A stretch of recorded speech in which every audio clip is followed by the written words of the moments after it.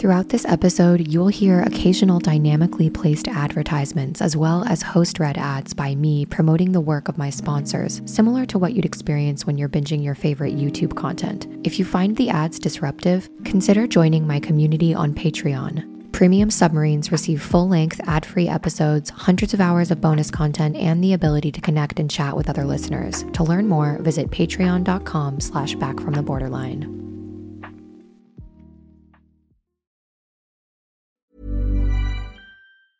Everyone knows therapy is great for solving problems, but getting therapy has its own problems too, like finding the right therapist, fitting into their schedule, and of course, the cost. Well, BetterHelp can solve those problems. It's totally online and built around your schedule. It's surprisingly affordable too. Connect with a credentialed therapist by phone, video, or online chat, all from the comfort of your home. Visit BetterHelp.com to learn more and save 10% on your first month. That's BetterHelp, H-E-L-P. A lot can happen in 3 years, like a chatbot may be your new best friend. But what won't change? Needing health insurance. United Healthcare Tri-Term Medical Plans, underwritten by Golden Rule Insurance Company, offer flexible, budget-friendly coverage that lasts nearly 3 years in some states. Learn more at UH1.com. Hey, I'm Ryan Reynolds. Recently, I asked Mint Mobile's legal team if big wireless companies are allowed to raise prices due to inflation. They said yes. And then when I asked if raising prices technically violates those onerous two-year contracts, they said, "What the f*** are you talking about, you insane Hollywood ass?" So to recap, we're cutting the price of Mint Unlimited from $30 a month to just $15 a month. Give it a try at mintmobile.com/switch. $45 up front for 3 months plus taxes and fees. Promo rate for new customers for limited time. Unlimited more than 40 gigabytes per month. Slows full terms at mintmobile.com. Hi, Molly. I'm Jane, and I'm 18, and I'm from Wisconsin. And I'm going to a comedy show tomorrow by myself. My boyfriend was planning to go with me, but he couldn't make it, so I decided that I should go anyways by myself. And I want to connect with people there. I want to make friends and go out more and make friends, but these kind of things make me nervous because it's like I don't know what version of myself to use, and I come off as really introverted, and I would just like to know if you have any advice for this, because I'd love to make friends with people and go out. Welcome to Back from the Borderline, emotional alchemy in your pocket. Thank you to Jane for that question. This particular voicemail was one of those that inspired a whole episode. Are your personality masks blocking access to your true self? Jane said it felt like she didn't know which version of herself she should use in a social situation where she was wanting to connect with other people, to make friends. I know I can relate a lot to that feeling, and I imagine that many of you listening can as well. If you listened to last week's episode of the podcast, I interviewed Dr. Jay Watts. If you haven't listened to that episode yet, I highly recommend you go back and check it out. It was an amazing conversation, but you don't necessarily need to listen to that episode before listening to this one. But the concept of personality masking came up in my interview with Jay, and it impacted me so much that I felt like I needed to dive into this concept more. And then I hear this voicemail from Jane, and I knew I had to make this episode.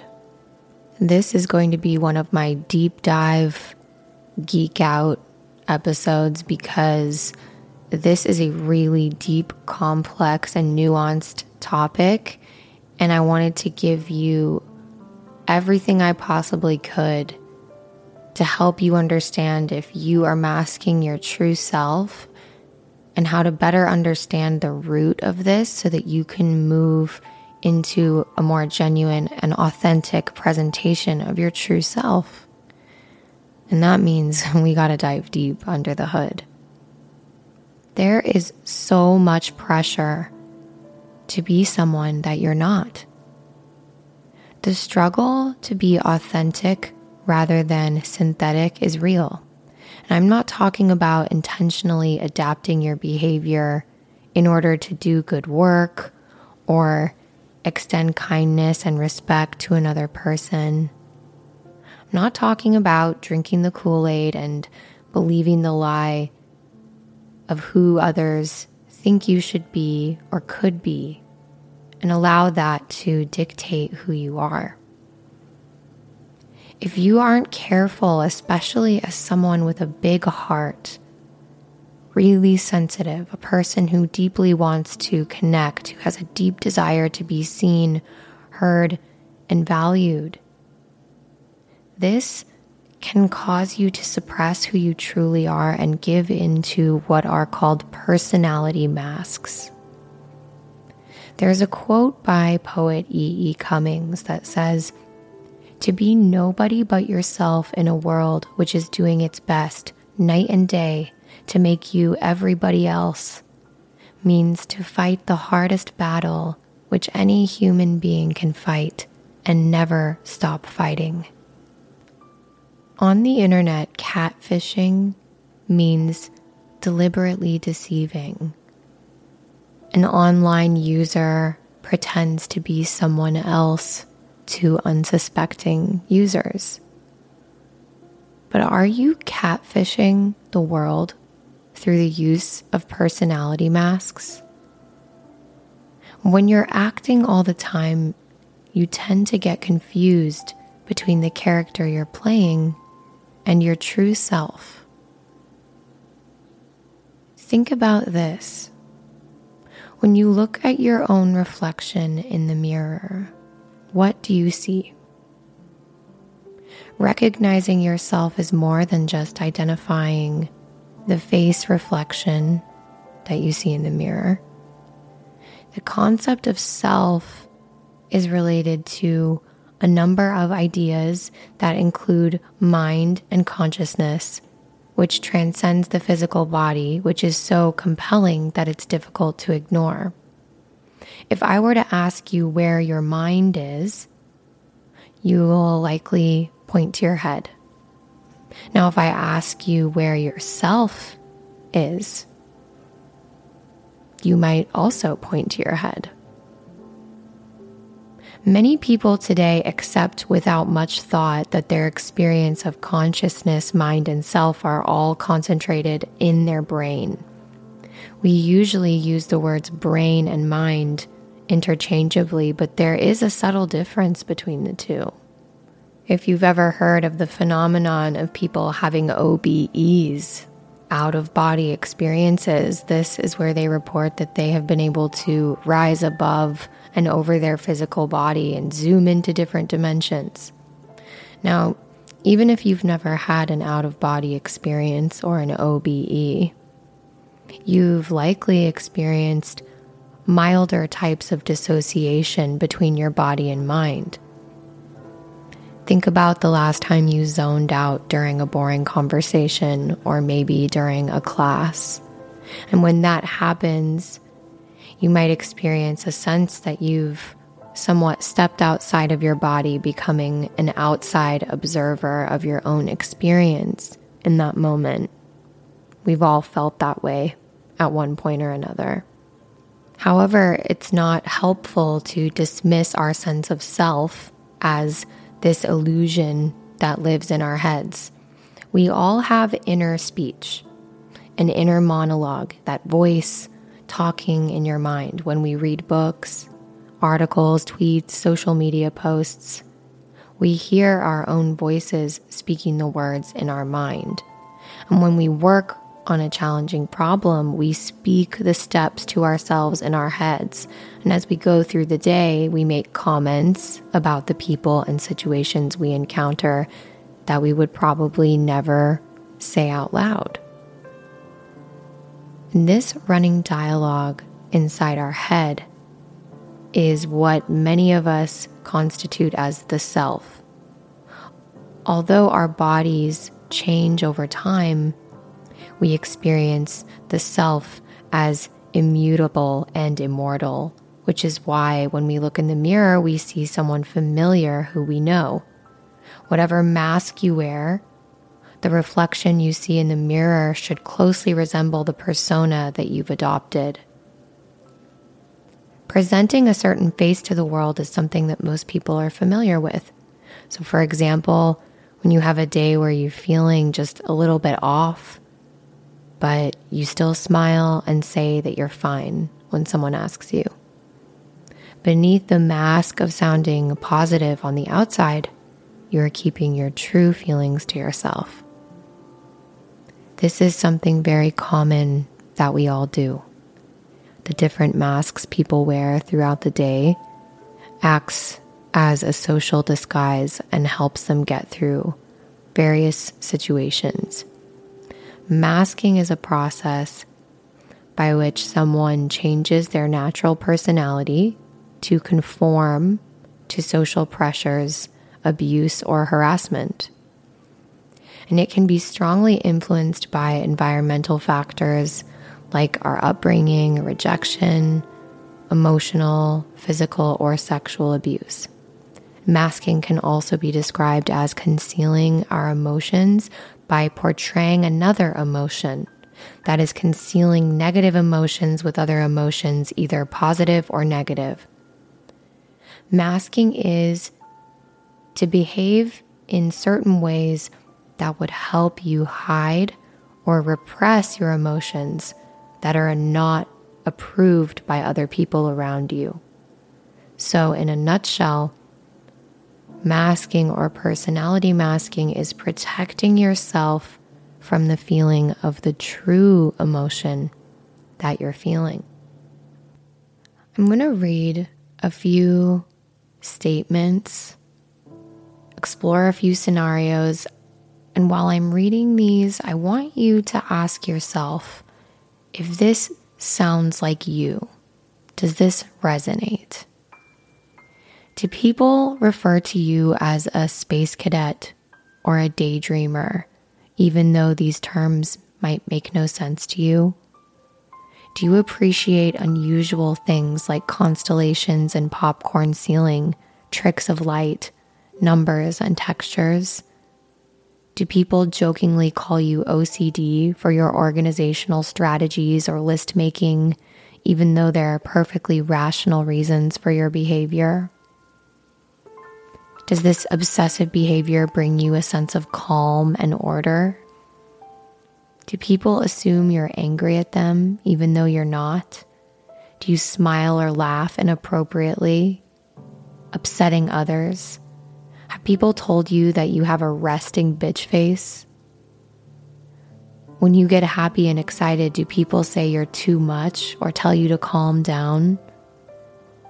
Are you unusually animated when you're genuinely excited, but you find it hard to fake this enthusiasm on demand for others? Have you ever been diagnosed with bipolar disorder or borderline personality disorder? Do your anxiety levels spike when there's a change of plans or when someone calls, rings a doorbell, or sends you an email or text? Do you have social anxiety, but only because you have a pretty strong track record of rejection due to missed social cues, difficulty navigating conversations, and an inability to understand what other people are thinking?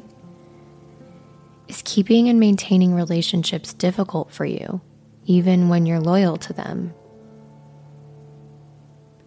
Do you suddenly remember a good friend or relative that you literally forgot about for months or even years?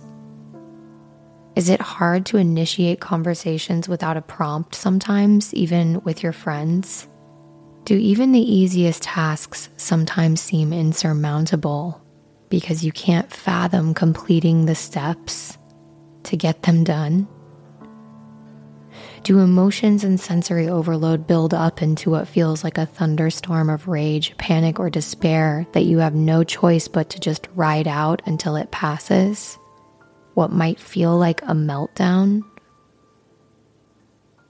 Or Does this buildup result in you retreating from the world and zoning out, like a shutdown?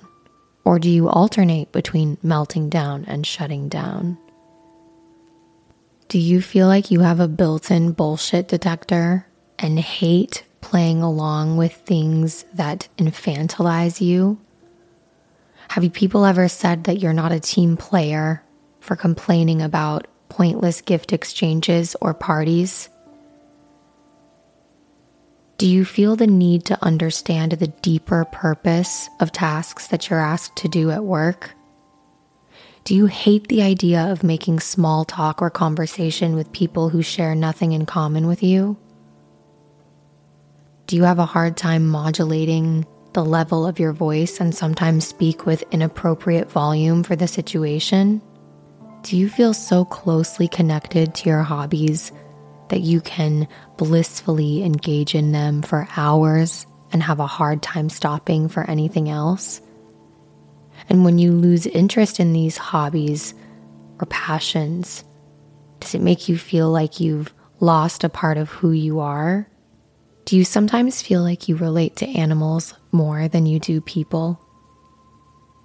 As a child, did you secretly suspect that you were from another planet or species than your other classmates? When meeting someone similar to you, do you feel like you're home, so to speak? Do gender or romantic or sexuality norms just seem arbitrary and fake to you? Do labels and categories that people try to shove you in general, regardless of how you identify sexually or from a gender perspective, does all of it just seem silly to you? Do you resist being put in those boxes? Do you get emotional and feel seen as I'm reading all of these statements to you? There might be a reason for that.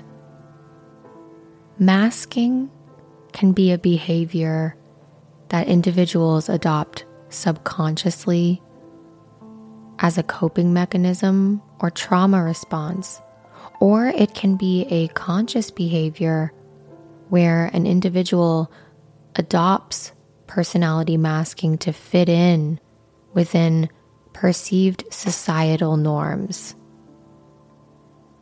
Masking is interconnected with maintaining performative behavior within social structures and cultures. Personality masks might help you fit in or to hide in plain sight, but they can be exhausting and cause undue stress in people who use them regularly, especially if they're being used subconsciously or outside of your conscious awareness. A personality mask allows the people who wear them to hide their real self from others. Personality masks are often a self-defense mechanism. They help protect you from hurt due to societal rejection, abusers, or bullies. Masking your personality means that you take steps to cover up who you really are around other people in social, work, or personal interactions.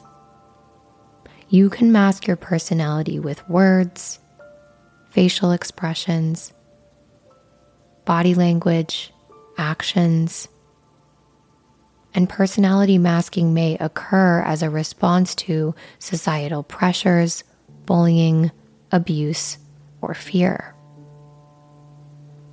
So why do people mask their personalities? It's incredibly common for people to wear masks to help them fit into society. According to a 2017 qualitative study, those who are neurodivergent tend to engage in more social camouflaging. Both neurodivergent and neurotypical people may develop personality masks in response to bullying or abuse. They may find that masking their thoughts or feelings helps prevent further abuse or bullying. And this type of masking involves attempting to replicate what others around them are doing for work, school, socially, and also to find love interests or connect with other people.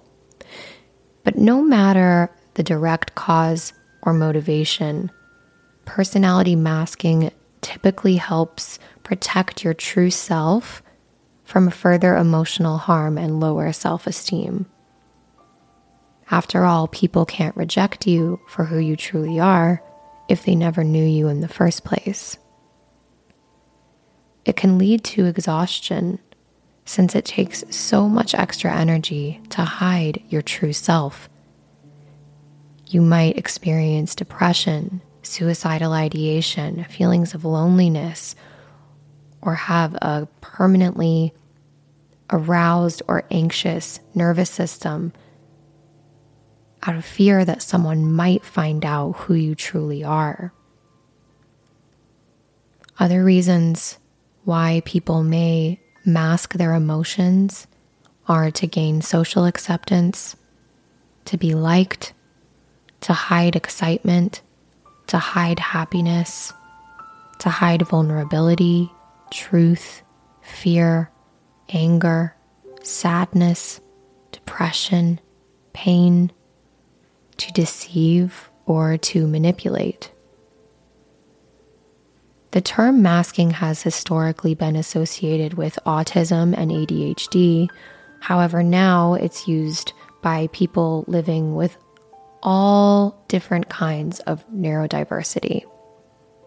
As you all know, here on this podcast, I try not to get too deep into labels and diagnoses and see people as unique, unfolding, and becoming human beings. And I encourage my listeners to, instead of labeling their feelings, thoughts, reactions, defense mechanisms as symptoms of an illness or disorder, I encourage you to think of your symptoms as saviors, as ways that your body, mind, and spirit communicate with you to alert you that you're living out of integrity with your true self.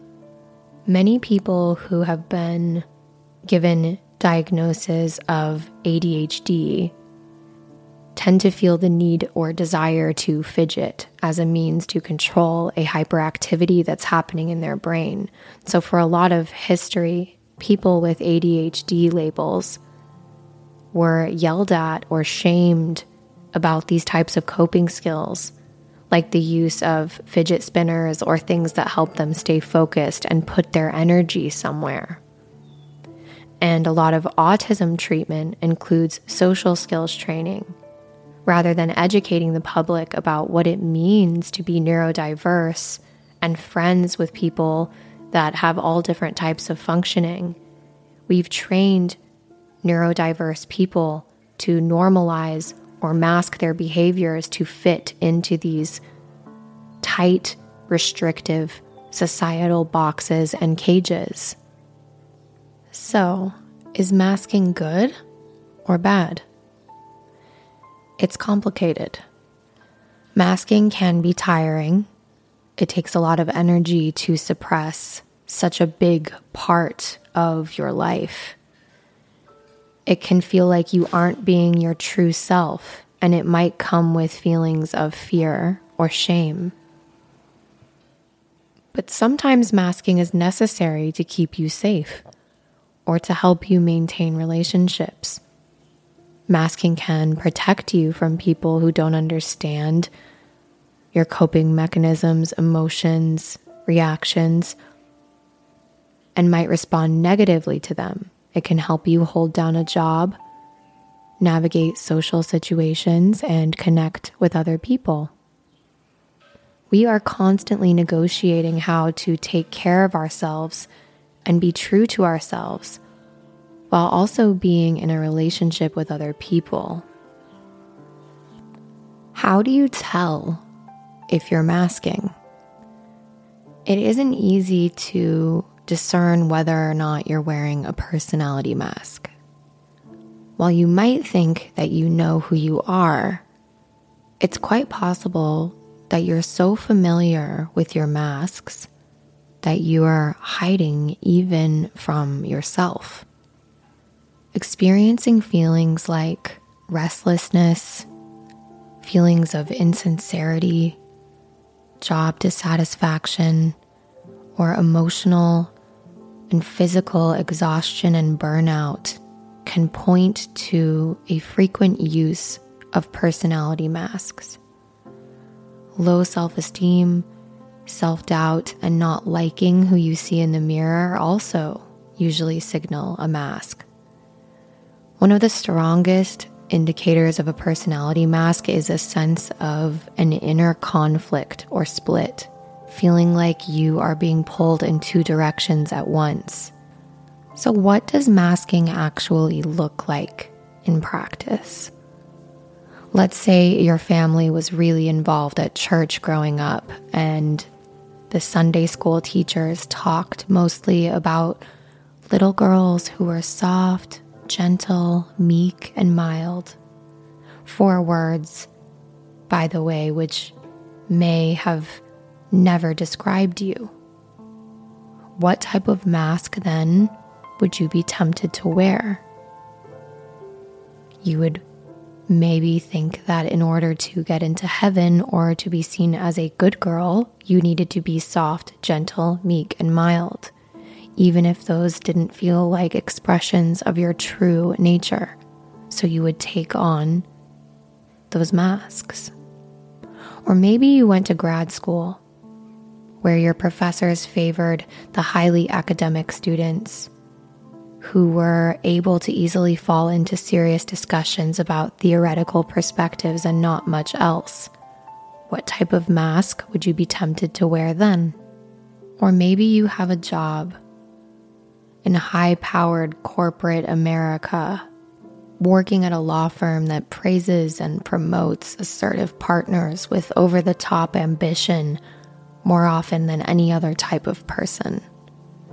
What type of mask would you be tempted to wear in this environment? As you can see, the situations, systems, and power structures we find ourselves in force us to adopt traits and behaviors and responses that may not be aligned with our true nature. I found this incredible blog on a website called Walkie Talkie Speech Therapy. And the woman who wrote this blog gave an example of personality masking in a cultural context that I wanted to read to you. I thought it was a really beautiful example. She writes, "When I was in college, I studied abroad in a small town in France for 4 months. I was very excited. I'd studied the French language for 6 years, read books on Paris, and watched French movies. But when I got to France, I noticed something extraordinary. As a naturally friendly and curious person, I enjoy making eye contact with strangers, saying hi and smiling. When I tried to do this in France, I quickly discovered that it was hard making eye contact with strangers. When I happened to lock eyes with a stranger, I was met with a strange look or a frown. I was confused and began to feel extremely out of place. Was I doing something wrong? Were French people rude and unfriendly? What I had unwittingly discovered was that French people view eye contact as a matter of personal space. My making eye contact with strangers is seen as very rude. And those strangers had been trying to non-verbally tell me all of that through their frowns and scrunched up faces. Even though France is a Western culture often seen as not too different from the US, I learned that to be successful in French culture, I needed to change the way I communicated, interacted with others, and essentially led my daily life. What I started to do in France was mask. I stopped looking and smiling at strangers. I accepted bisous, i.e. kisses on the cheek, from those I was introduced to, even when it made me feel uncomfortable. I learned to say bonjour every time I entered a shop because not doing so would be taken with offense. It felt like every interaction I had was an interaction I was analyzing and structuring to make me seem more French and not so strange and American. I had to wear a metaphorical French mask. After 4 months in France, I was emotionally exhausted. I couldn't wait to come home to the United States where I could be myself, and I didn't have to follow the silly rules of French culture that were so constant and draining to me personally. Now, imagine being expected to adapt to the strange, secret rules of a foreign country. However, there is no home to go home to where you can take off that mask. For the neurodiverse people in the world, every day might feel like my time in France, except there is no escape or respite where they can find comfort in not having to mask. This example resonated with me very deeply.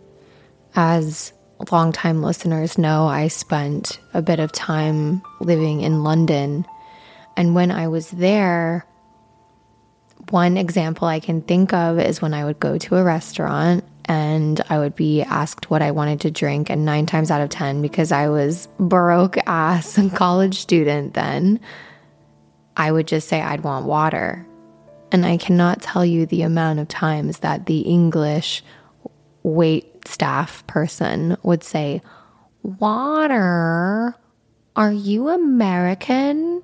And like they would just so overtly make fun of the way that I say water. Or if I had to say the word tomato, and they tomato.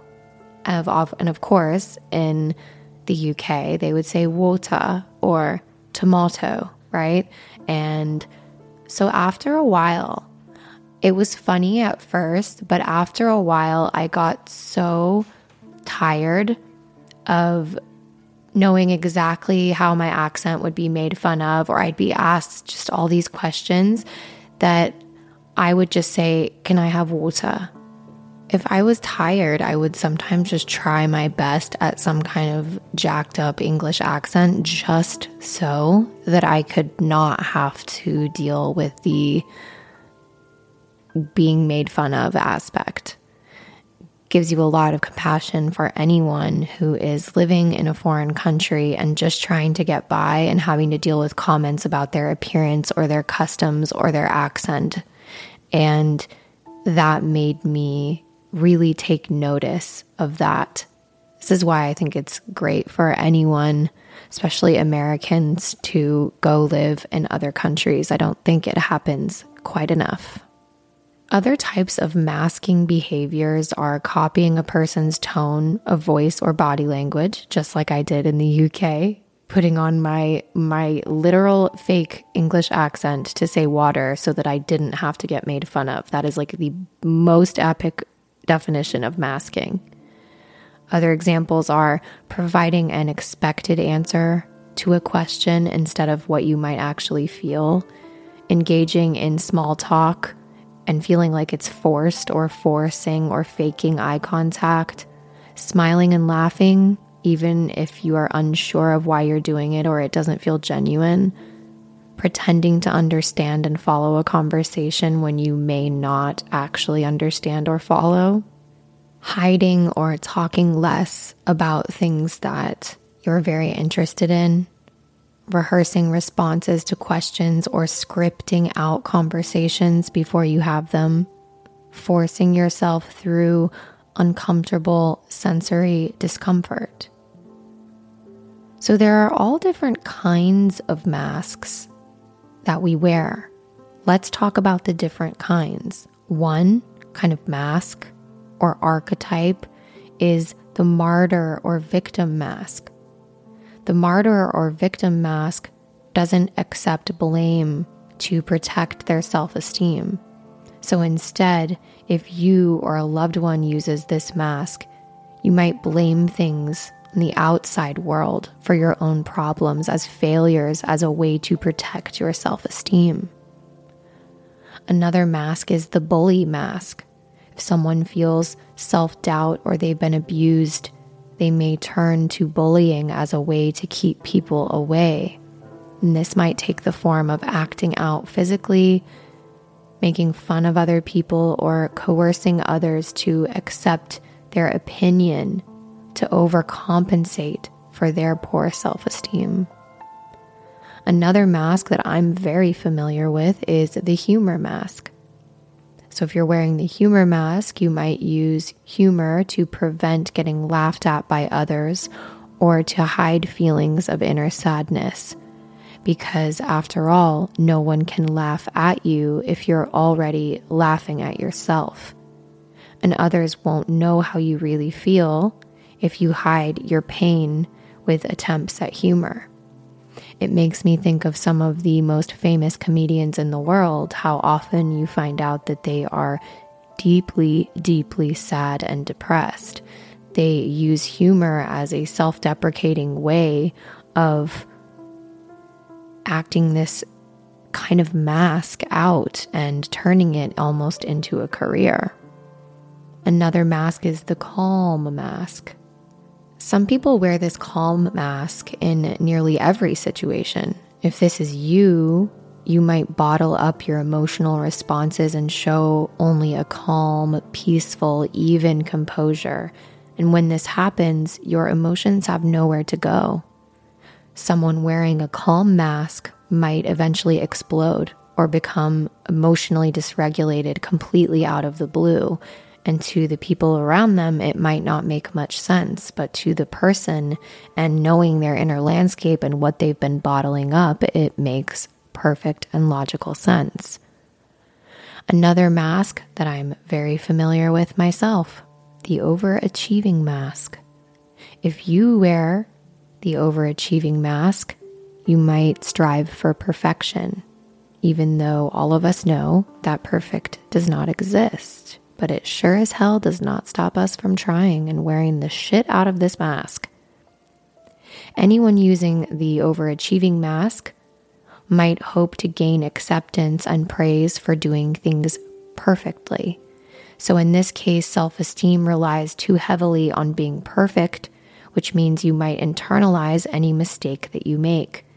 And this need for perfection is sure to cause a near constant state of anxiety and emotional dysregulation. The next mask type in our mask parade here that I also relate very much to is the self-bashing mask. Do you talk down on yourself? Is your inner critic raging at all times? Even if you do this in a joking way and put yourself down with somewhat of the self-bashing humor mask, like some kind of mix, which I do all the time, this is a defense mechanism meant to shield you from being made fun of or hurt. Self-bashing or bringing yourself down can also be a defensive method against low self-esteem. It might be used as a protective mechanism, as a way to put yourself down before someone else does. Another mask type is the avoidant mask. The avoidant mask involves withdrawing into yourself for fear of rejection and judgment of your mistakes. You might avoid saying too much to others or being around others, and withdrawing can cause you to become socially isolated. Another mask is the controlling mask. Someone wearing the controlling mask would strive for a different kind of perfection. If you're using this mask, you'll try to control everything and everyone around you so that you can achieve a sense of security.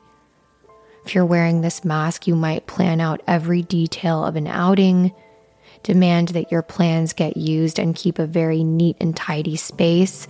You might have high expectations of the people that you're in relationships with, freak out if they don't text you back or say the right thing. This is very common, and it is very destructive to our intimate relationships. My controlling and perfectionistic masks that I have been wearing much of my life have been part of the reason why I have been unable to feel any kind of satisfaction with romantic relationships, jobs, places that I've lived, things that I own, myself, anything. It's this unreachable expectation that I put upon myself and other people, places, and things that contributes to a profound disconnection. One size fits all seemed like a good idea for clothes. Nice dress. It's a t-shirt. Until you tried it on. Same goes for your healthcare. That's why United Healthcare offers a variety of flexible, budget-friendly coverage for medical, vision, dental, and more. So whether you're between jobs, coming off a parent's plan, or even missed open enrollment, you can find the plan that fits you best. Find out more about United Healthcare coverage at uh1.com. That's uh1.com. Hiring for your small business? If you're not looking for professionals on LinkedIn, you're looking in the wrong place. That's like looking for your car keys in a fish tank. LinkedIn helps you hire professionals you can't find anywhere else, even those who aren't actively searching for a new job but might be open to the perfect role. In a given month, over 70% of LinkedIn users don't even visit other leading job sites. So start looking in the right place. With LinkedIn, you can hire professionals like a professional. Post your free job on linkedin.com/people today. Another mask that you may be familiar with is the people-pleasing mask. If you tend to wear a people-pleasing mask, your self-esteem depends on the acceptance of others. You might go out of your way to make sure other people around you are happy, and making other people happy gives you a sense of self-worth. You may live with extra anxiety related to making sure you're making others around you happy. This is another mask I'm very familiar with. It's interesting because I read that people-pleasing behaviors are actually often a covert way of controlling other people and the world around us. We feel like we need to jump through hoops and put ourselves last so that we can somehow win the approval and love of other people. And that somehow if we were to just be ourselves without jumping through all of these hoops, we wouldn't be worthy of love and acceptance. And if that is you, I encourage you to know that this is not the way life has to be. Another mask is the socializer mask. If you wear the socializer mask, you will use your ability to talk with anyone to mask your insecurity. And though you may have many acquaintances, you may not have many meaningful friends because you keep conversations from going too deep. The conformist mask would mean that you seek to follow what everyone else around you is doing. You're desperate for acceptance, and so you'll follow cues from other people in social groups that you want to belong to. I shoved myself into the conformist mask for much of my adolescent life and all of my 20s, so much so that I completely lost who I was. Let's explore the negative consequences of personality masking, especially the kind that we're not aware that we're doing, which is much of we've just discussed. Personality masking as a self-defense or coping mechanism. Just because a coping strategy was once useful doesn't mean it always will be. Remember that we develop personality masks as a way to survive and adapt to an environment that we perceive will not accept us for who we truly are. It's important not to demonize personality masking or see it through the lens of shame or guilt or wanting to eradicate it. Allow self-compassion to arise within yourself for the version of you that felt like you had to wear these masks. Studies are now beginning to find how detrimental to our mental health masking can be. For example, autistic people who mask more show signs of anxiety and depression, and the strategy has even been linked to an increase in suicidal behaviors. And there are several reasons why this could be. Firstly, masking uses up vital resources that we can't use in other areas of our lives. So to put it simply, masking who you really are is exhausting. For example, many autistic people experience something called autistic burnout, where they experience periods of mental health crisis from the strain of trying to adapt themselves to live in a world that just isn't adjusted for their way of thinking. And I think that this is very common for anyone on the neurodiversity spectrum, which I think is most of us who feel like we are highly sensitive, deep feeling, existential thinking type of humans. Masking also stops us developing our true identities. The pressure to fit in means that we rarely have time or energy to do the things that we want to do, or to behave like our true selves. In my late 20s and early 30s, just in the pocket of my life that I really started focusing on uncovering my true self and starting this podcast, I realized how little I knew about my true self.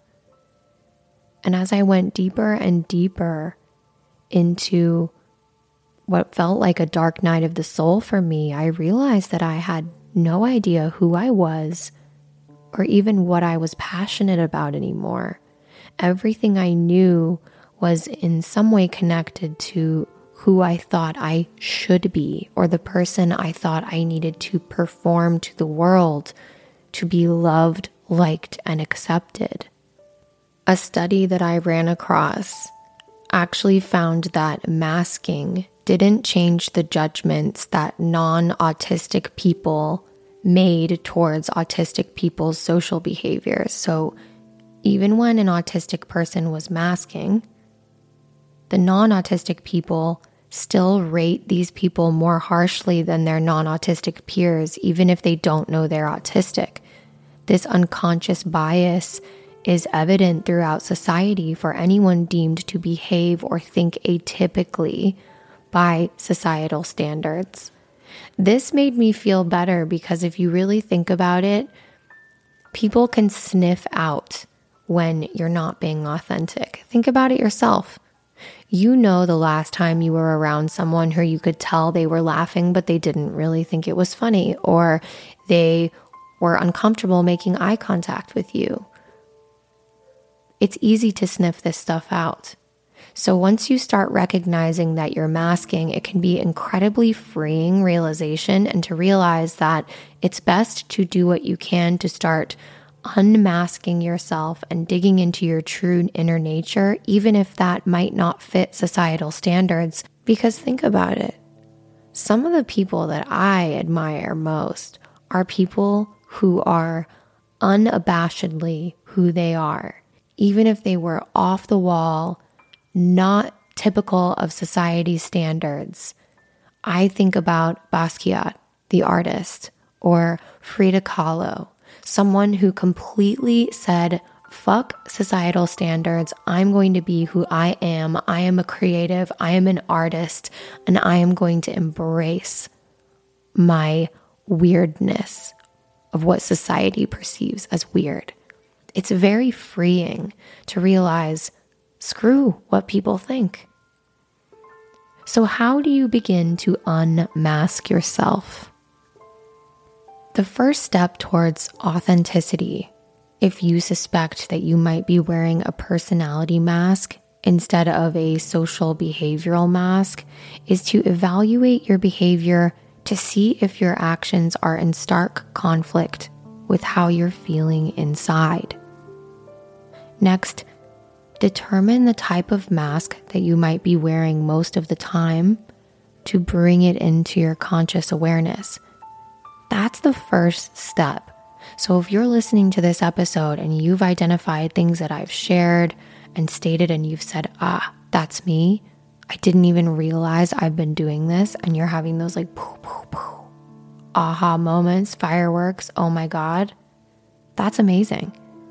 That is what it feels like when something starts coming into your conscious awareness. Once you're conscious of something, you can catch yourself doing it, but the key is not to beat yourself up about it, just to be aware and to recognize that this is something that you began doing as a protective measure. It's a sign that you're actually a very adaptive person. Your body, mind, personality, and everything is working exactly as it should. You develop these coping strategies to protect yourself. The goal is to make sure that your mask is not in conflict with the real you. And one of the first steps you can take to determine what causes you to wear a mask around others. You may be able to use this new self-awareness to start dropping your mask and discovering your true self. And as you start to do this, you might see that others start to become closer to you, but you should also be prepared for rejection. Change isn't always easy, and the reality is that not everyone will like you for who you are. But this is okay. You don't need everyone to like you. Eventually, you'll find the people who truly like you, not the mask that you're wearing. You deserve to find those people. And if you need to be alone for a little while, to unmask and to let those people find you and seek them out, you deserve that. Next, find your space to release. There may be certain people who you feel safe to unmask around, or physical places where you can really just let it all hang out and be yourself. Anchor yourself with those people and in those places, and retreat and take a break there when you need it.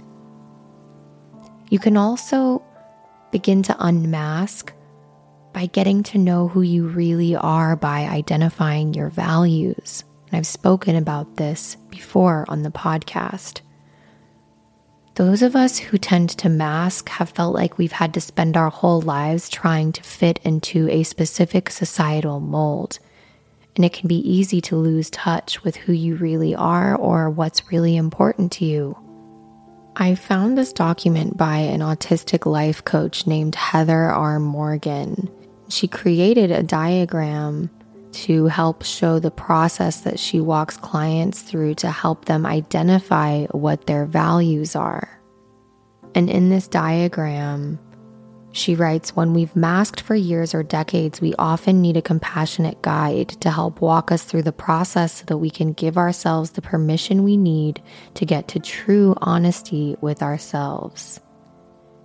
Find your way. There are hundreds of values out there and 1,000 messages a day trying to tell you what should matter to you. So how do you help hear your own values in the midst of all of this chaos? This process will help.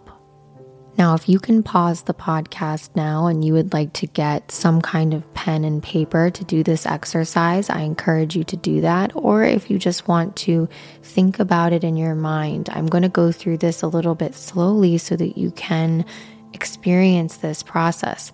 And feel free to pause the podcast here at minute 50 and come back to it when you want to do the exercise later. So maybe you just want to listen to this now, come back later and listen to the podcast slowed down, which you can do on most podcast apps, and walk yourself through this exercise.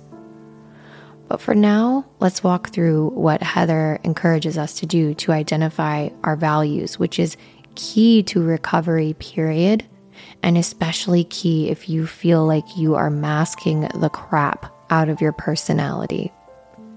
So here goes.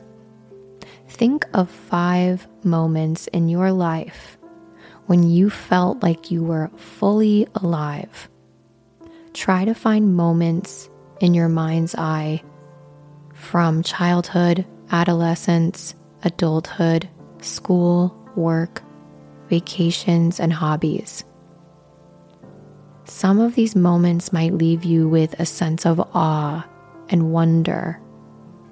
You might have thought in these moments, wow, if all of life was like that, life would be amazing.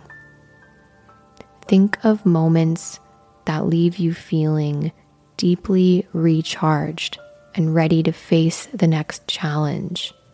These moments would have likely left you feeling satisfied or fulfilled. I want you to take a moment to, right now, just think of one of those examples. Think of a moment in childhood, adolescence, adulthood, schoolwork, vacations, or hobbies where you felt fully alive. You felt deeply recharged. You felt like this is what I'm meant to be doing. This is how I'm meant to feel. Next, I'm going to give you a second to imagine this experience. Once you have it in your mind's eye, imagine it in as much detail as you possibly can. Try to think specifically about why this moment stuck with you so dramatically. Tell the story of the event with as many details as possible. Write it down, go through it in your mind, record a voice note. I'm going to give you a moment here, and you can either pause the podcast or just take the break that I give you to think about this moment in as much detail as possible and why it stuck with you so much. Why do you think it left you feeling so satisfied, fully alive, and deeply recharged?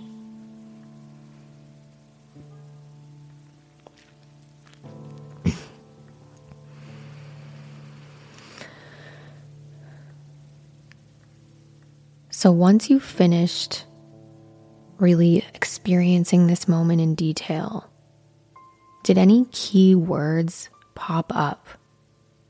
Most of these moments will have 2 or 3 key words that really stand out to you.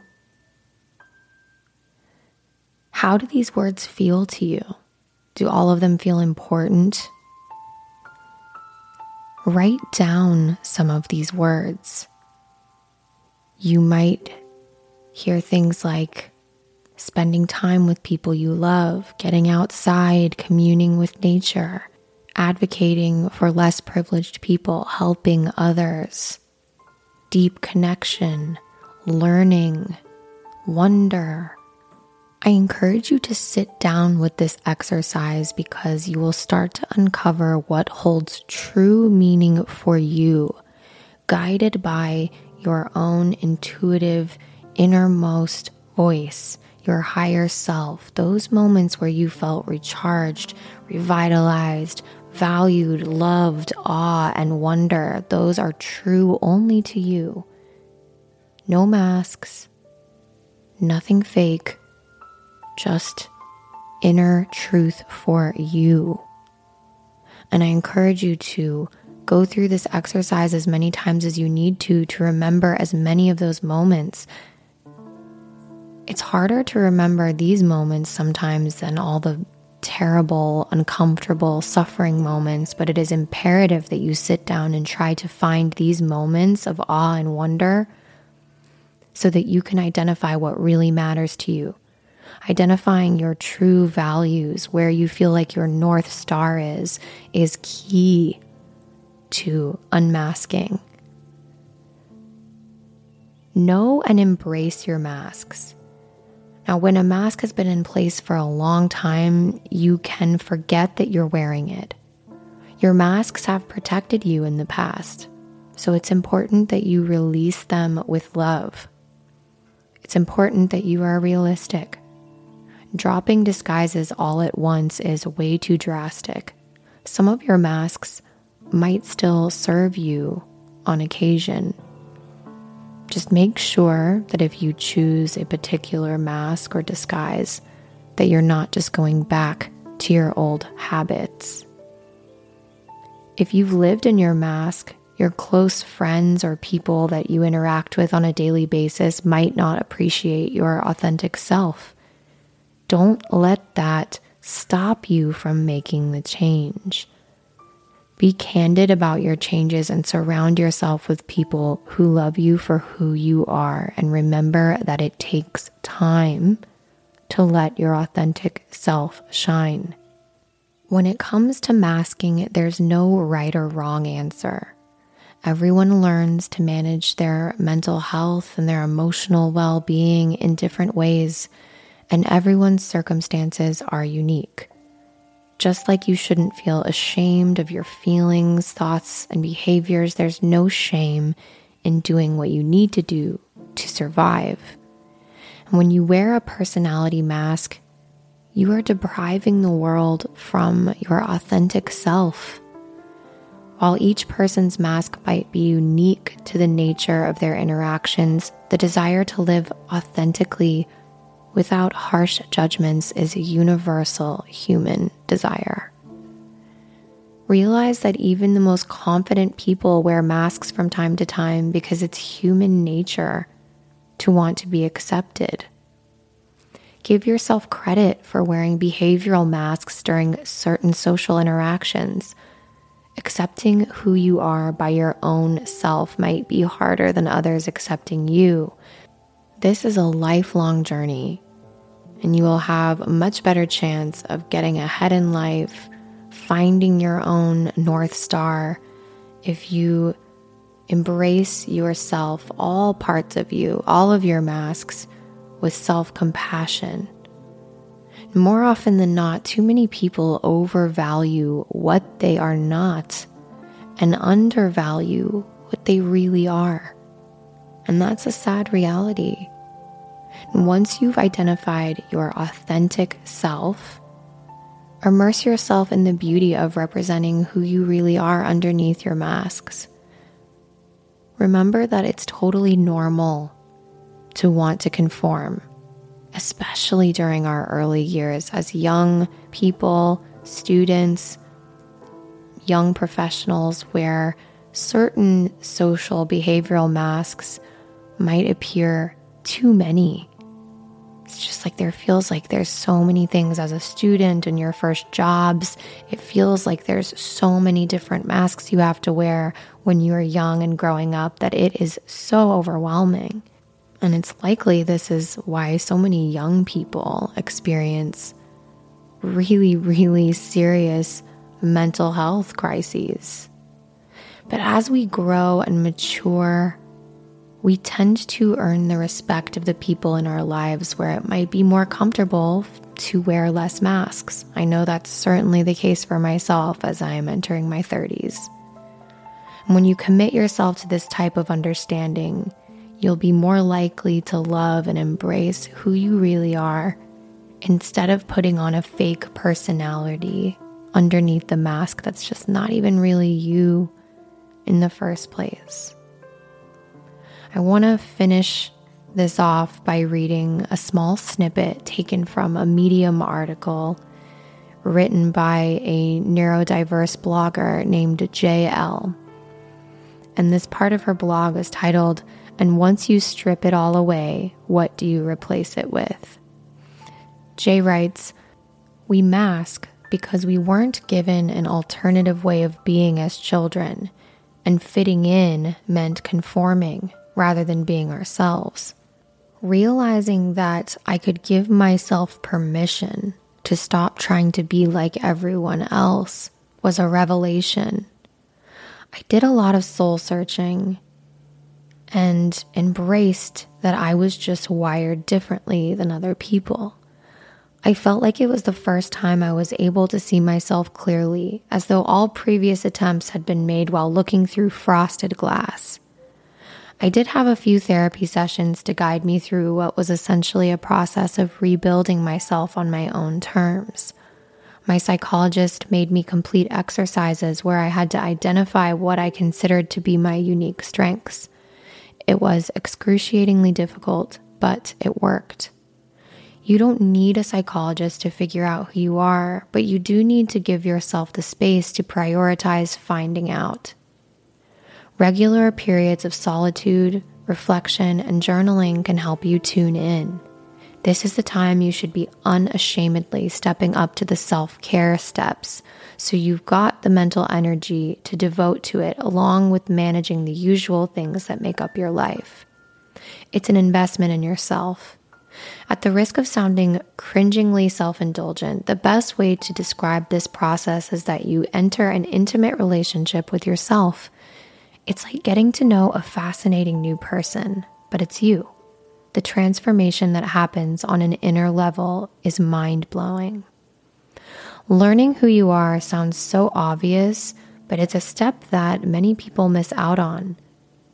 I might look grown up with all the outward signs of adulthood, but I feel like I had the most protracted adolescence ever because I've never really known who I was.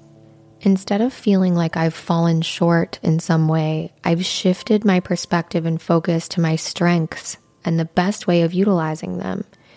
It's empowered me to work out where my boundaries lie and to put strategies in place to honor my boundaries. I don't think I'll ever be rid of masking entirely as long as I have to function in the world. But I think I've thrown off the stranglehold that masking had on my identity and relegated it to something I can put on and take off for specific occasions when I choose consciously.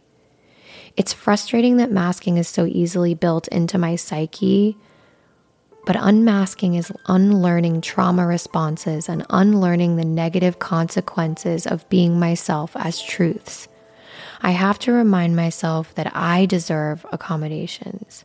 I have to remind myself that the core of who I am isn't the problem. The worst part is that while I try to unmask, I still experience negative consequences for not masking. And I'm not saying that being completely unmasked 100% of the time is possible, safe, or even the goal. The goal is to be able to recognize when I'm doing it and being able to choose whether to continue or not. Because that's the society we live in. Not everyone has the privilege to navigate society as an unmasked person, especially the most vulnerable among us who may have to mask out of necessity and protecting themselves from danger.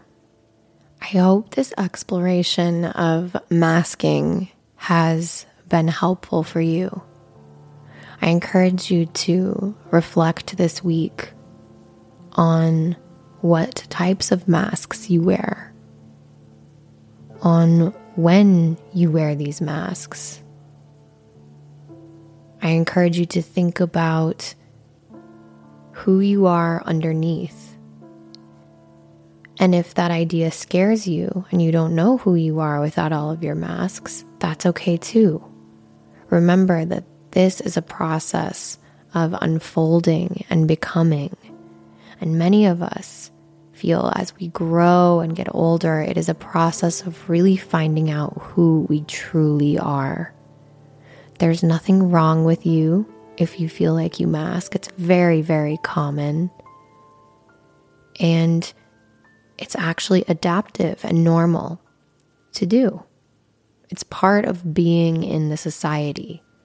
But as JL, this writer, so beautifully put, the key is to be conscious and choose when you do it, and to no longer have it be some kind of trauma response that you feel like takes over, where your true self is stifled, like snuffing out a candle of your true glowing inner nature.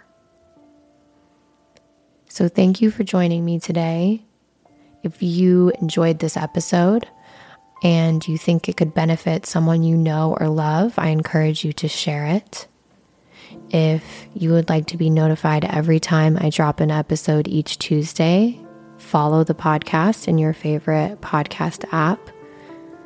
Feel free to rate and review the podcast and share your thoughts. If you'd like to send me a voicemail, you can do that at backfromtheborderline.com. Write me an email.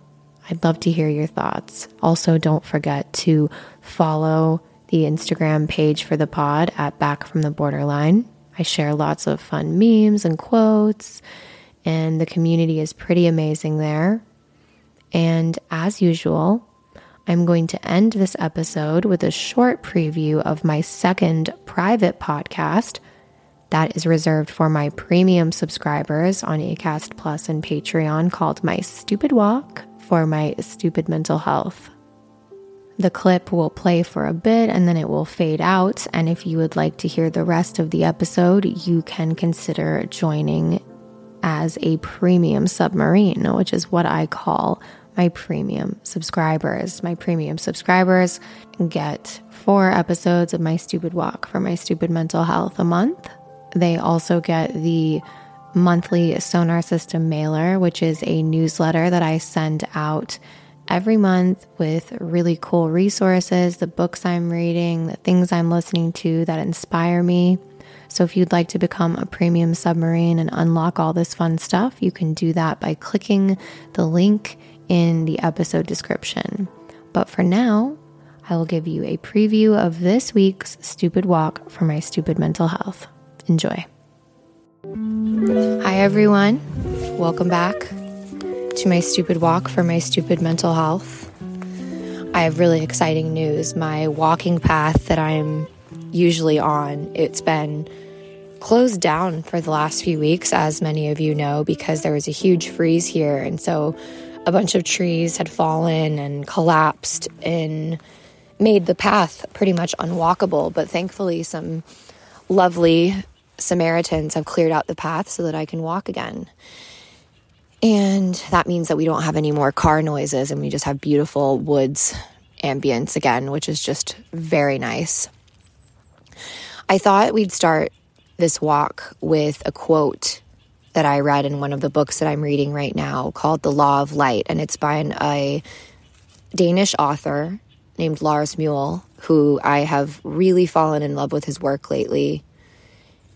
And he is a spiritual writer, just a beautiful human being. He has a really cool story. He was actually a famous musician in Europe in the 60s. And then he had what he describes as his spiritual awakening in the late 60s and kind of dropped his record label and went and lived in like an isolated cabin and kind of became like a bit of a hermit. And now he is a prolific spiritual writer and just a really inspirational person to listen to speak. And I will include a link to his YouTube channel in the episode description. So just in case you want to listen to him, you can. I find him to be so incredibly soothing. He is spiritual and not so much religious. He is deeply involved in researching some really cool esoteric wisdom. He speaks Aramaic, which is an ancient language, and he has translated the Dead Sea Scrolls that were found. I can't remember where these things were found, but really cool esoteric wisdom. He's incredibly intelligent, has done a lot of studying of all different spiritual practices, and I believe he's just such a grounded, lovely human being. So I'm going to start by reading this quote, and you will appreciate this. Right now, I'm sitting underneath my favorite tree on my walking path, which is just this beautiful tree, and I've got Cody with me, and I wrote this quote down on a piece of actual paper, which is just, I love it. So I'm going to read you this quote from the book, and then we're going to talk a little bit about it. So the quote says, "The Sufi mystics describe a human being who is midway through life as a full cup that needs to be emptied. According to their viewpoint, the Sufi mystics, a human being enters an incarnation as a cup full of the purest and most beautiful wisdom. Very quickly, though, this is replaced by noise and lessons, until halfway through life, we come to realize that the lessons have become lies and the noise is unendurable. Then it's time to empty the cup." I love this quote so much because it speaks to how we are born perfect. We are born a clean slate.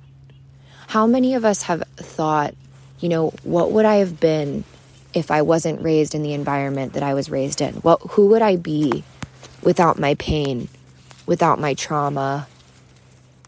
I think when many of us get a certain way into our recovery journey, if you're anything like me, you start to realize that a lot of the things you do, the ways that you react, are actually not even you. They are programs that have been downloaded by society, by your family, and those have been downloaded into them by their parents and their parents' parents and their parents' parents' parents. It gets pretty deep when you think about it. And this is why a lot of people, I believe, when they start to embark upon their own spiritual journey and figure out what that means to them, when you kind of sit down and have to grapple with these big questions, or these big realizations, rather, the realization where you kind of look at yourself in the mirror and think, who the fuck am I really? Without this pain, without all of these copy and paste reactions, without who I think I am, my identity, my clothes, my beliefs, what is left?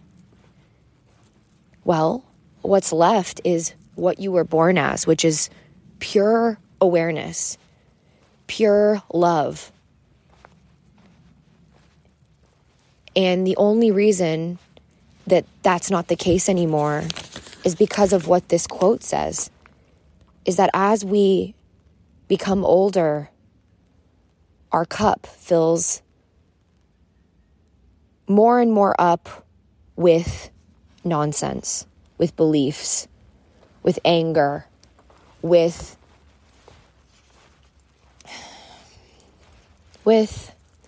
illusion. Because the purest truth is that you really are pure love and pure awareness, and there's nothing else that's true besides that. Everything else is an illusion, and the cup is getting more and more full. And what I love about this quote is he says that soon this cup that you are, it's replaced by noise and lessons until halfway through life we come to realize that the lessons have become lies and the noise is unendurable, and it's time to empty the cup. The only thing that I think isn't as relatable to some of us here is that some of us aren't through midlife, right? The Sufi mystics say that this happens at midlife. But I would argue that if you're like so many of us who feel like you've already lived 1,000,000 lives in this one body, I feel so much like I've lived 1,000,000 times already. I've moved so much. I've experienced so much. My body, my mind has been through so much. I already feel like this full cup. There is an airplane flying above me, so if you hear that, that's what it is. I already feel like this full cup. I feel like I need to empty my cup, and I feel like that's what I've been doing on my recovery journey. And I encourage you to think about that as well. Instead of thinking about all the stuff you need to fix about yourself, seeing all of the things that you do as something wrong that you need to change, because as I've mentioned before, it's so easy for our journeys towards healing to become this way that we beat ourselves up. And it's almost like another thing that we use. It's almost become workaholics about our recovery. At least I do. Nothing's ever good enough. I'm so hard on myself. But when I read this quote and I started thinking, what if I thought about my recovery journey as an emptying of this cup that Lars and the Sufi mystics describe? All right, everyone, that is it for this week's preview of my stupid walk for my stupid mental health. As I mentioned before the snippet played, you can unlock the rest of this episode, which is going to be Stupid Walk number 9, if you become a member on Patreon or Acast Plus. So to do that, you can go ahead and click the link in the episode description. If not, that's okay too. I love you just the same. I hope that you have enjoyed today's episode, and I can't wait to see you right back here next Tuesday. Have an amazing week.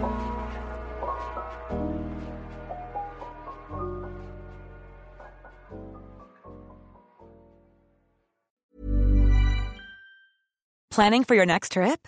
Elevate your travel style with Quince. Quince has all the jet-setting essentials you'll want for your next getaway, like European linen, premium luggage options, buttery soft Italian leather bags, and so much more.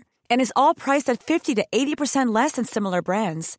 Plus, Quince only works with factories that use safe and ethical manufacturing practices. Pack your bags with high-quality essentials you'll be wearing for vacations to come with Quince. Go to quince.com/pack for free shipping and 365-day returns. Planning for your next trip? Elevate your travel style with Quince. Quince has all the jet-setting essentials you'll want for your next getaway, like European linen, premium luggage options, buttery soft Italian leather bags, and so much more. And is all priced at 50 to 80% less than similar brands. Plus, Quince only works with factories that use safe and ethical manufacturing practices.